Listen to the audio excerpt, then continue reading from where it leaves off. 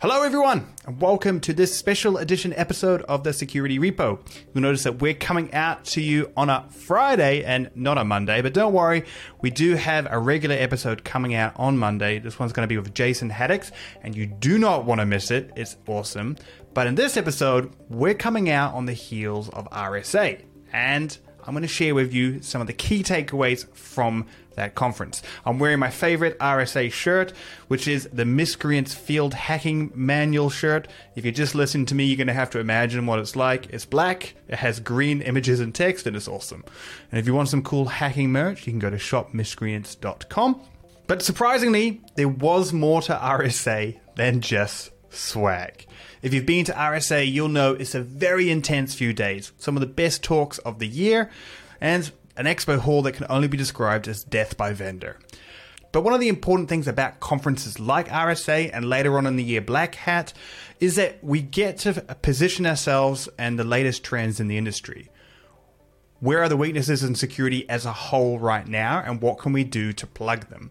Where is the technology heading, and what latest innovations can we see? I'm happy to say that in and also around RSA, there's a lot of events, smaller conferences, networking opportunities, and dinners. And in these events, I managed to track down really some of the key thought leaders in this space. People building technology, experts and practitioners in the field, and of course, people that are giving the talks and workshops.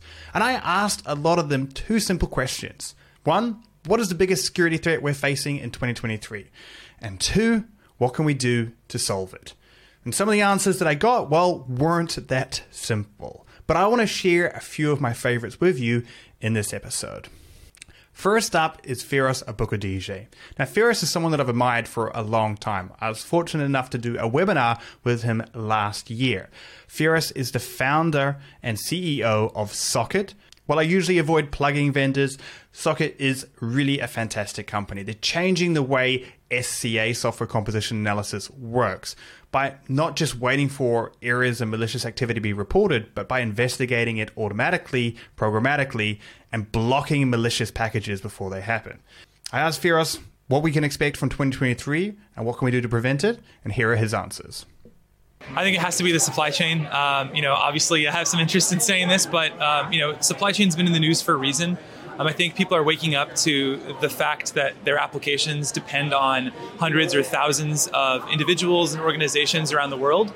And, in the case of, open source, we build our apps on the shoulders of giants. We depend on hundreds or thousands of open source packages, and this is great.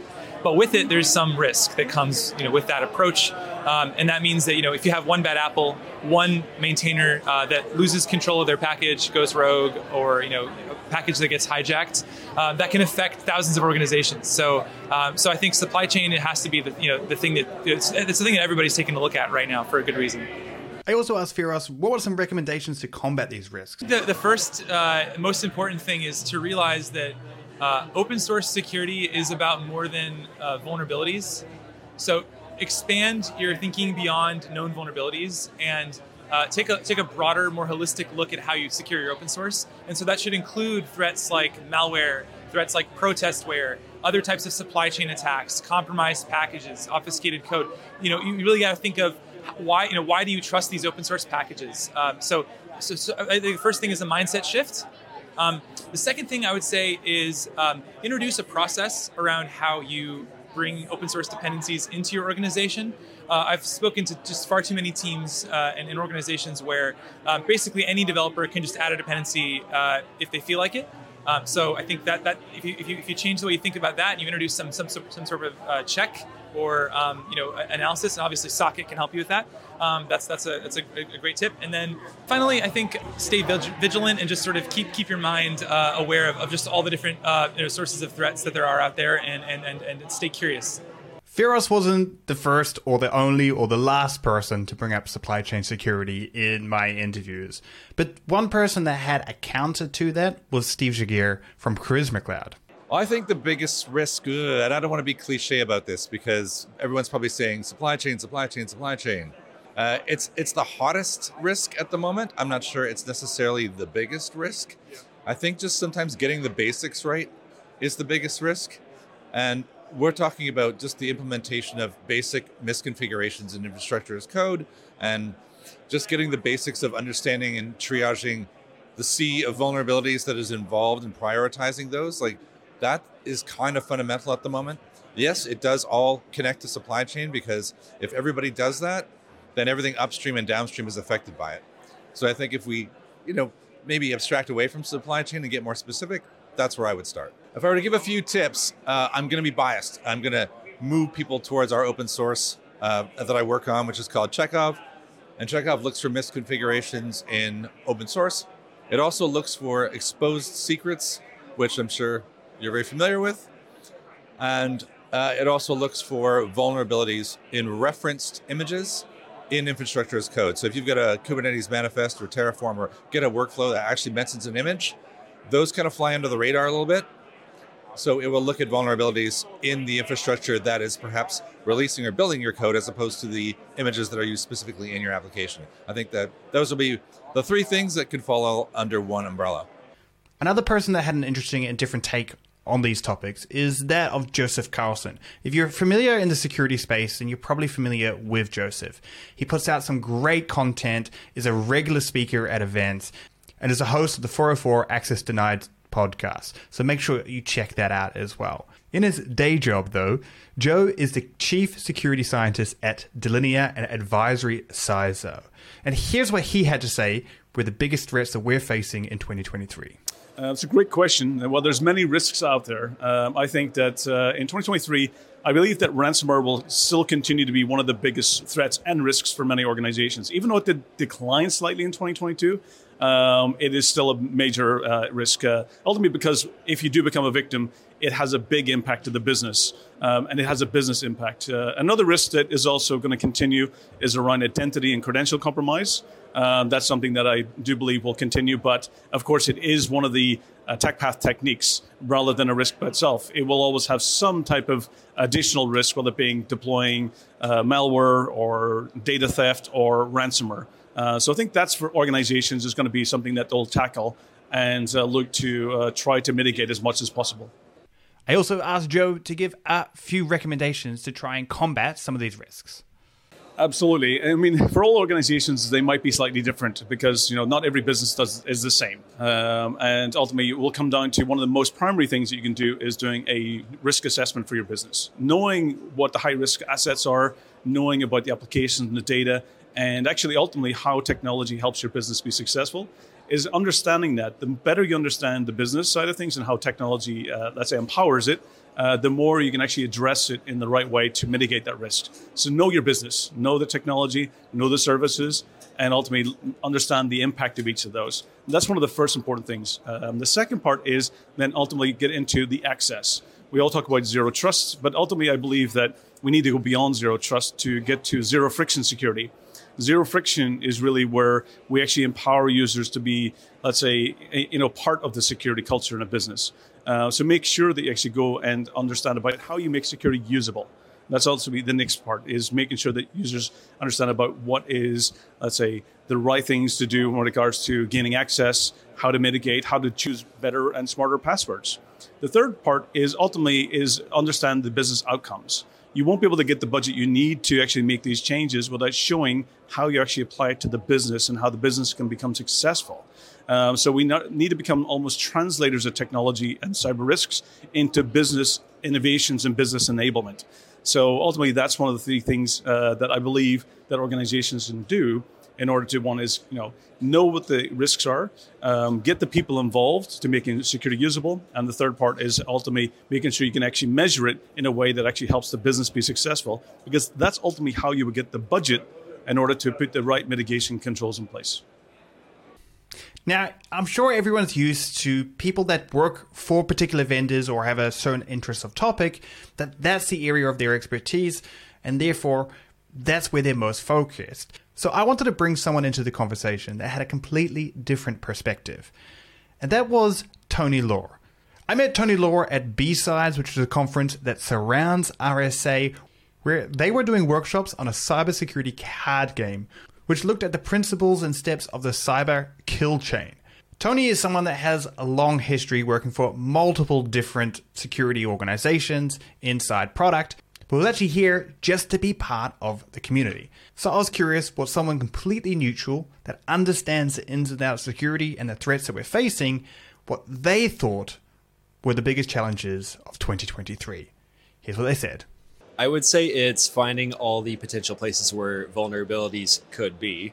At this point, we're using so many different microservices. We're using so many different infrastructure as code services, etc. And I think one of the biggest issues that we face is really finding all the places where vulnerabilities could exist, monitoring them continuously, and enforcing actions on those vulnerabilities as they're found or potentially discovered. And here's what Tony gave as recommendations about combating some of those risks. I would say, for one, don't bite off more than you can chew. There's nothing wrong with using a managed service or a managed Kubernetes cluster. For example, if your organization doesn't have the resources to not just build, but support it out. There's nothing wrong with that. We've pivoted to microservices-based architecture for a reason. Beyond that, ensure that you are able to not just monitor your services, but act upon any vulnerabilities that are found in a timely manner. And I would say the third tip I would give is prioritize effectively so that you're not inundating your developers with potential vulnerabilities. If you're going to alert your developers, make sure that the alerts they get are important. Otherwise, you're just training them to ignore alerts.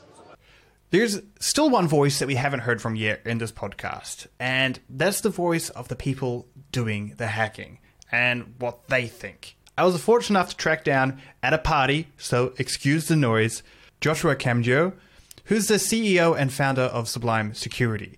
But before Sublime, Josh has 10 years of experience in offensive security.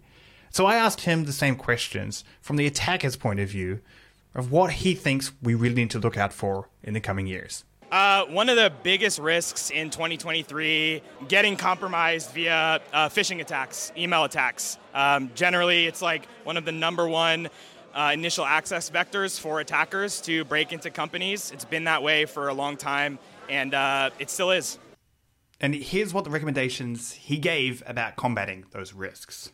Number one, multi-factor authentication on everything. As much as you can, put MFA everywhere. That's going to mitigate a large portion, if not all, particularly if you're using hardware keys, of credential phishing attacks. So attackers are sending emails to try and steal your creds. Use a hardware token, use multi-factor authentication.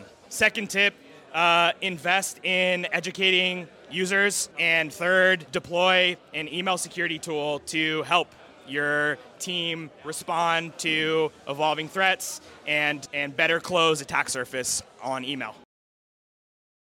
I've got to be honest with everyone. When I started doing these interviews and putting it together, I really was hoping that I would come up with a great set of people that were talking really about the same thing. And in the end, I decided not to go with 10 interviews telling you that supply chain, email security, ransomware is really the most important thing, because ultimately, it's all really important. One of the biggest takeaways for me from all the conversations that I had is that we're still not getting the basics right. We're still allowing malicious packages into our supply chain. Our employees are still falling targets to phishing campaigns. Ransomware is still making it into our systems through the same old, well-trodden paths that it always has been. So the biggest takeaway from RSA is amongst all the talk of artificial intelligence, of the 4 talks I attended on quantum encryption, the talks of the supercomputers, the cyborg hackers, and everything else, the biggest takeaways for me was this. It's time for us to truly focus on the basics. That's where the attackers are getting the most amount of traction. And before we focus on all the shiny new tools, we need to ensure that our house is clean. We have good education for our employees and all of our basics covered. And then and only then should we worry about the shiny new thing that's coming around the corner, in which the quantum AI cyborg hackers are deciding to use. That's it for this episode. I hope you enjoyed this special edition. We're going to be doing more content about what we discovered at RSA, including what are the special, shiny new packages and technology that are coming your way. So make sure you stay tuned and check it out. What were your favorite takeaways from RSA? Let me know in the comments if you're listening to this on a place that allows comments. Just a reminder that on Monday, we have our regular episode coming out. This time with Jason Haddock, who's a CISO at Butterbox and a former CISO at Ubisoft. We're going to be talking about all of his hacking adventures and what to look out for from the hacker's perspective. It's going to be a really fun episode, so make sure you stay tuned for that one. Until then, see you next time.